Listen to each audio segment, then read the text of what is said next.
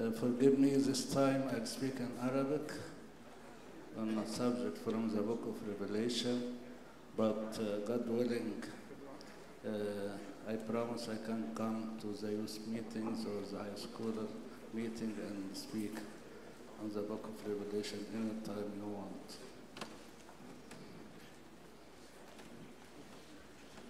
بسم الله والابن والروح القدس الإله الواحد آمين.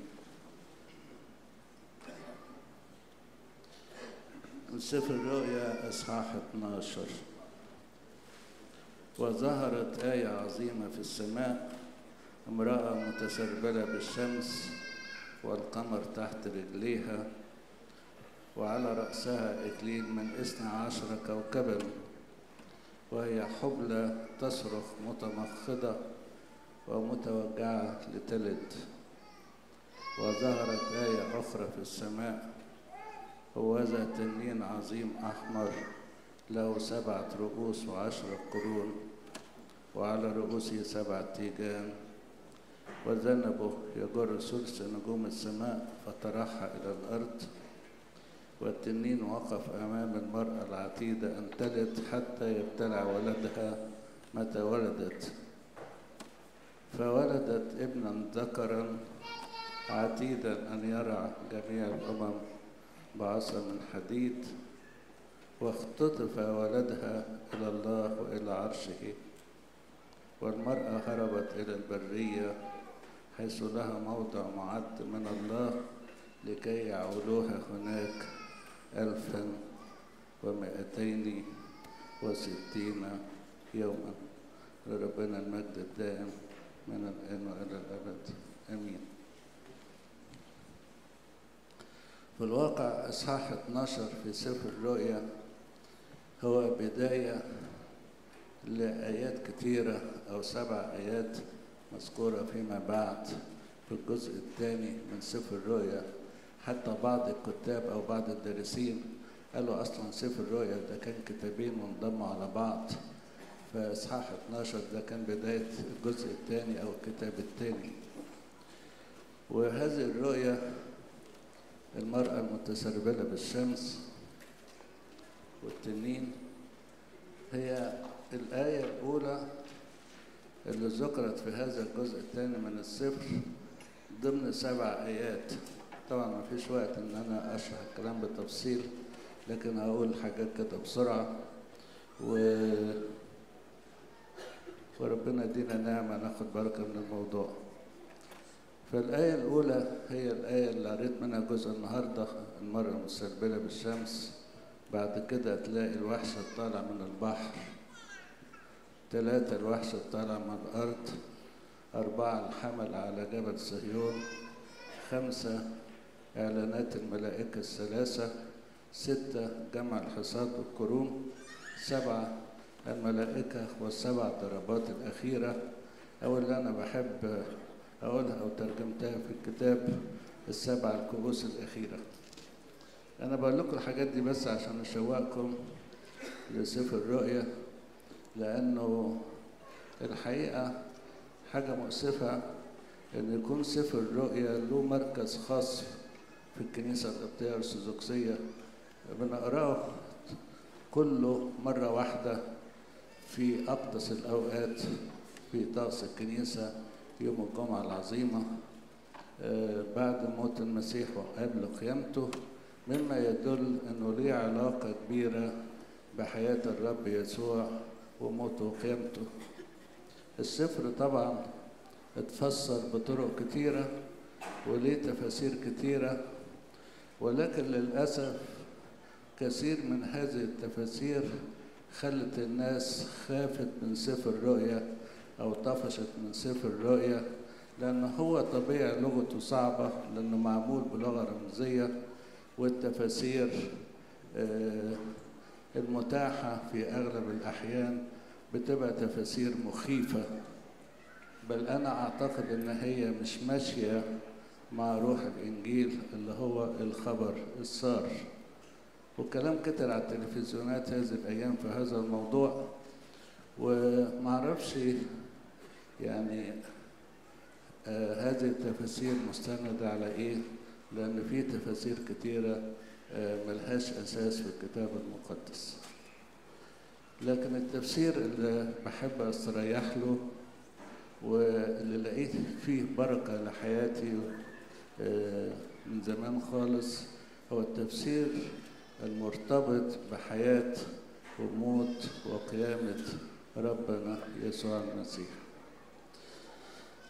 الجزء اللي قريته النهارده ده جزء من الإصحاح 12، والإصحاح 12 الحقيقة كبير قوي، يعني هو واخد 17 عدد، أنا بس قريت 6 أعداد، فالكلام مش هيبقى على الرؤية كلها، هيبقى على جزء من الرؤية. اللي فسروا سفر الرؤيا في كنيستنا القبطية الآباء بتوعنا اللي وضعوا التسبحة فهموا هذه الرؤية على أنها رؤية للعذراء القديسة مريم. طبعا معهم حق في هذا التفسير، لأنه واضح بيتكلم عن مرأة منيرة أو متسربلة بالشمس، ومش هنلاقي أحلى من الست العذراء إنها تبقى منورة. وبعدين بيتكلم على ابنها اللي هو عتيد أن يرعى جميع الأمم بعصا من حديد، فما فيش امرأة في الدنيا كلها ابنها كان عتيد إن هو يبقى ملك أو يرعى الأمم بعصا من حديد إلا الست العذراء. فتلاقوا في تسبحة يوم الخميس تضقية يوم الخميس القطعة 9 وهي القطعة الأخيرة، يقول كده إيه، هقرا لكم بس يمكن مش هعلق على المكتوب. يقول: رأيت آية ظهرت في السماء وإذا بامرأة متسربلة بالشمس وهي أيضا القمر تحت رجليها، 12 كوكبا مكللة على رأسها وهي حبلى تتمخض صارخة لتلد، التي هي مريم السماء الجديدة التي على الأرض،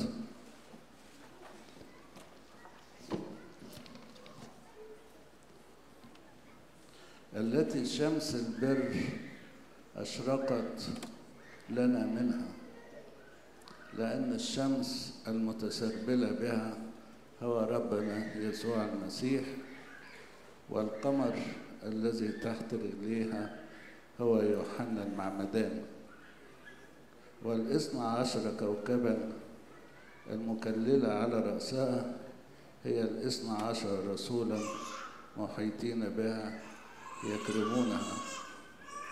فلهذا يا جميع الشعوب فلنمجد العذراء لأنها ولدت لنا الله وبتوليتها مختومة. دي القطعة 9 بتاعت تضقية يوم الخميس في التسبيحة نص الليل. واضح أوي التفسير بتاعها، مش محتاج تعليق مني. واضح ليه هم اختاروا السيدة العذراء عشان يبقى هذا المنظر اللي في سفر الرؤيا مرتبط بيها. ولكن السؤال اللي بحب دايما أقوله، إذا ما أجي قدام الكتاب المقدس وأقرأ حاجة بسأل نفسي طب إيه علاقتها أو علاقة هذا الموضوع بيا؟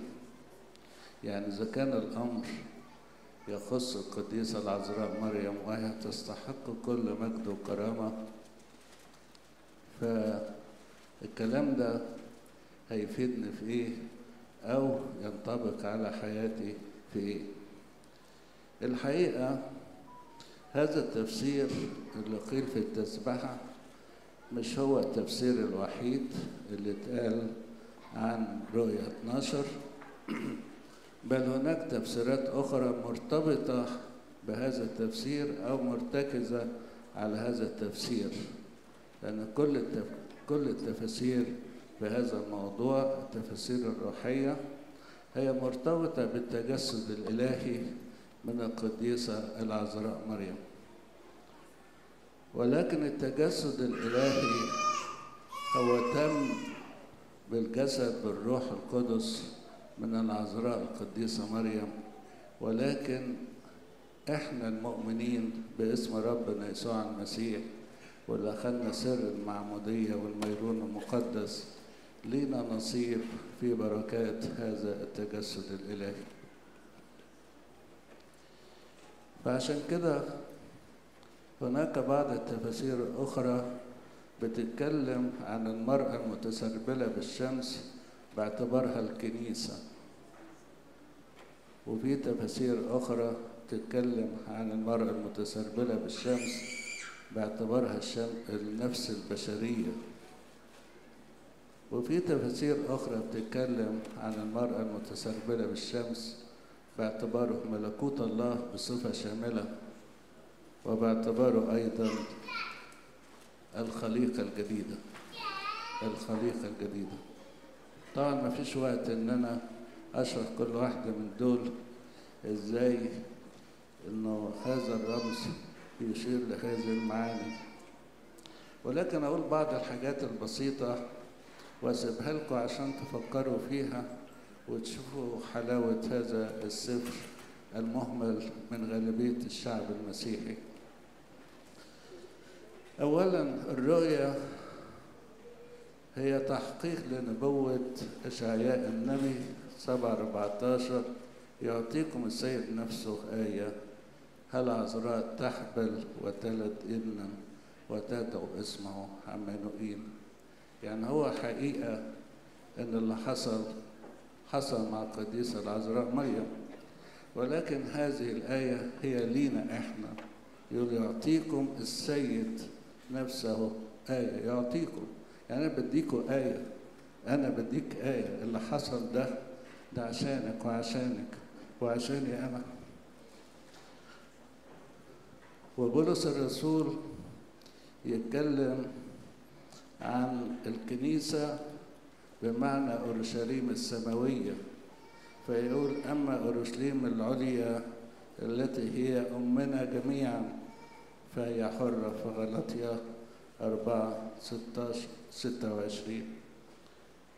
فالعذراء أمنا، وأورشليم السماوية هي أيضا أمنا، وبدون العذراء أمنا ما كانش يبقى لنا نصيب في أورشليم السماوية اللي هي أمنا العليا. عشان كده بيقول لما بنتولد من المعمودية يصير الله الآب أبانا، وتصير أورشليم السماوية أمنا. وأورشليم السماوية تمثل الكنيسة الواحدة الوحيدة المقدسة الجامعة الرسولية، الكنيسة في جوهرها باعتبارها جسد المسيح. في بعض الإشارات قالها القديس بولس الرسول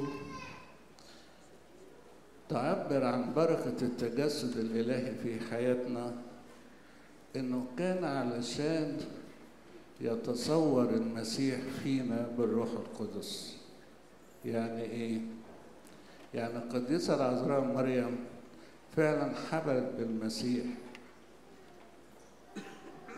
وفعلا ولدت المسيح، ولكن إحنا روحيا بالمعنى الروحي يتصور المسيح فينا، يعني يتكون فينا صورة المسيح بالروح القدس.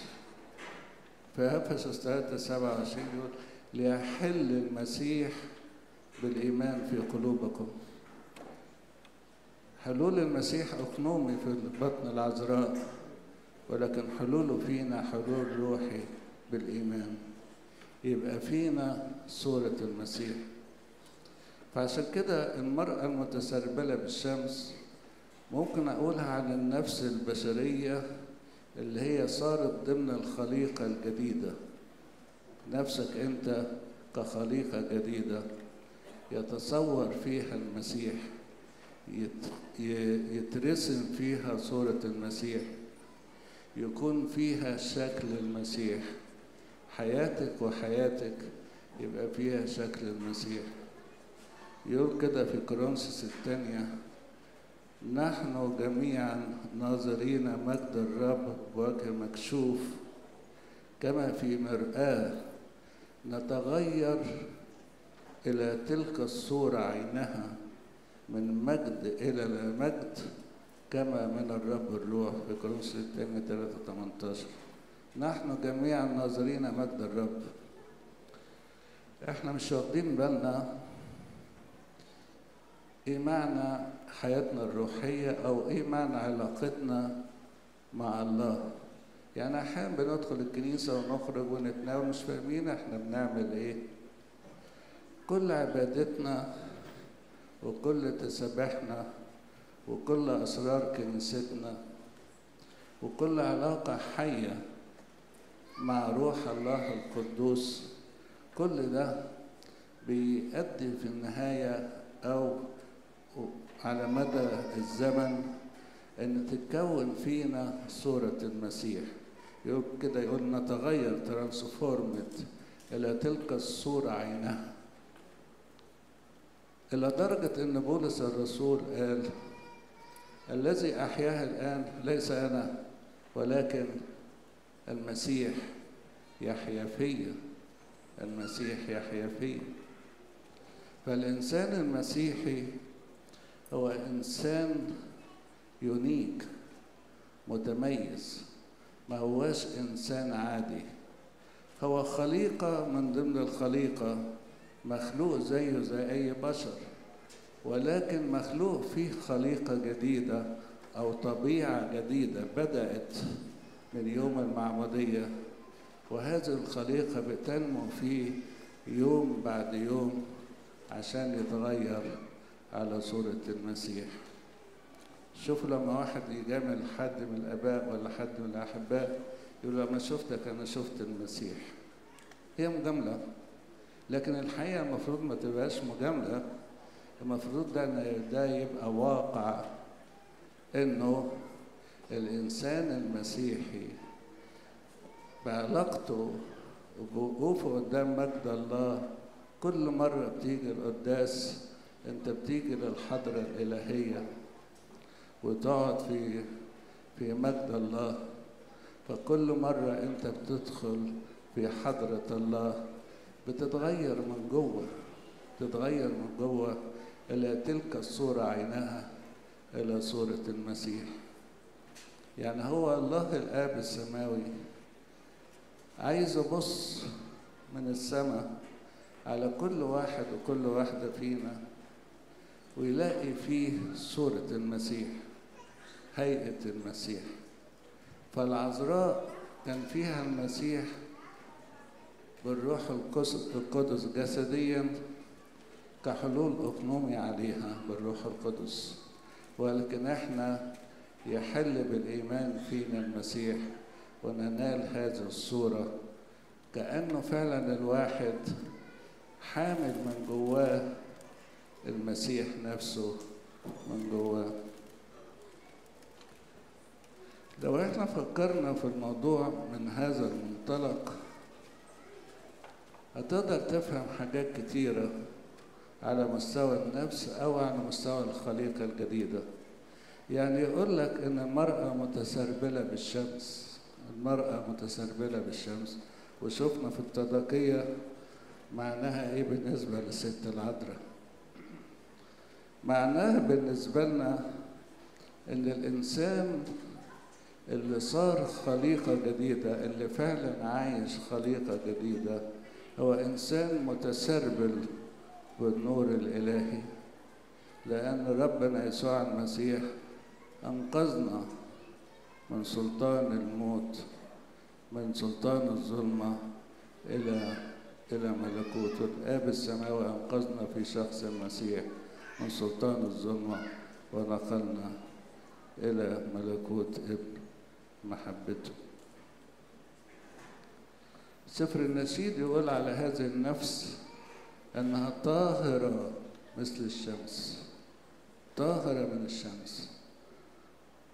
ويقول ربنا يسوع المسيح الأبرار يضيئون كالشمس في ملكوت أبيها. يعني الوضع الطبيعي الروحي اللي الله عايزنا عليه إن أنا وإنتوا نبقى متسربلين بالشمس، يبقى حياتنا حياة في النور، لدرجة قال أنتم نور العالم فليضيء نوركم هكذا قدام الناس. جزئية تانية في الرؤية برضو ممكن نفهمها على مستوى النفس أو على مستوى الخليقة الجديدة، اللي بيقول القمر تحت رجليها، القمر تحت رجليها. الحقيقة عشان نفهم موضوع القمر تحت رجليها، هي طبعا التضاقية فسرتها لأنه يوحنا المعمدان، ولكن في الكتاب المقدس ممكن نلاقي تفسير آخر، لأنه في العهد القديم الرؤية اللي شافها يوسف الصديق وراح قالها لأبوه، قال له إن أنا حلمت إن القمر والكواكب جات وسجدت لي. فأبوه يعقوب قال له معناها إيه؟ معناها إن أنا وأمك وإخواتك هنيجي نسجد لك. هذه الرؤية بتفسر لينا حاجة جميلة في رؤية المرأة المسربلة في الشمس في رؤية 12. وليه بذكر كده قبل ما أكمل في التفسير؟ بذكر كده عشان أقول لكم إنه سفر الرؤية جذوره كلها في العهد القديم، وعشان يتفهم السفر صح ويتفهم كويس يبقى محتاج إن الواحد يرجع للروتس، للجذور بتاعة العهد القديم.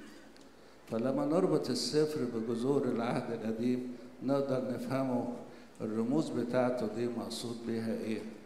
عشان كده كنت بقول لكم ان في تفاسير كتيرة ما تلاقيش ليها اصل او جذر في العهد القديم، فتستغرب تقول طب هو حاطط التفسير ده بناء عن ايه.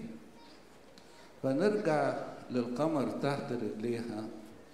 لما يعقوب بيقول ليوسف ان انا وامك واخواتك هنسجد لك، فهنا في هذه الجزئية ال12 هم ال12 سبط او ال12 اولاد يعقوب، او في العهد الجديد هم رسل المسيح ال12. ولكن انا عايز اركز على موضوع القمر. القمر هنا في رؤيا يوسف كانت امه راحيل، وام راحيل ماتت مع ولادة ابنها. فنقدر نقول مين هو القمر المقصود في الرؤية دي بتاعت رؤية 12؟ اقول لك القمر هو الام اللي ماتت مع ولادة الابن. طب هو ايه اللي حصل في العهد الجديد؟ هو هل حصل في العهد الجديد ان في حاجة ماتت او حاجة اتطفت بولادة الابن اللي هو ربنا يسوع المسيح؟ اقول لك عبودية الناموس. الناموس كله والكهنوت اليهودي، الكهنوت اليهودي كل مجده انطفى بولادة الابن، والناموس ما صارش ليه عبودية بولادة الابن. فاحنا لم نصير بعد، يعني ما بقيناش تحت عبودية الناموس، بل بقينا تحت النعمة. فلما يتقال ان القمر تحت رجليها، يعني عايز اقول ان النفس البشرية اللي صارت خليقة جديدة، هذه النفس صارت فوق الناموس لأنها عايشة في عهد النعمة، عايشة في عهد النعمة. فهي نفس مشرقة متسربلة بالشمس، نفس عايشة في النور الإلهي الذي لا يدنى منه، نفس صارت كنور للعالم. وهي نفس صار القمر تحت رجليها، بمعنى أنها تحيا فوق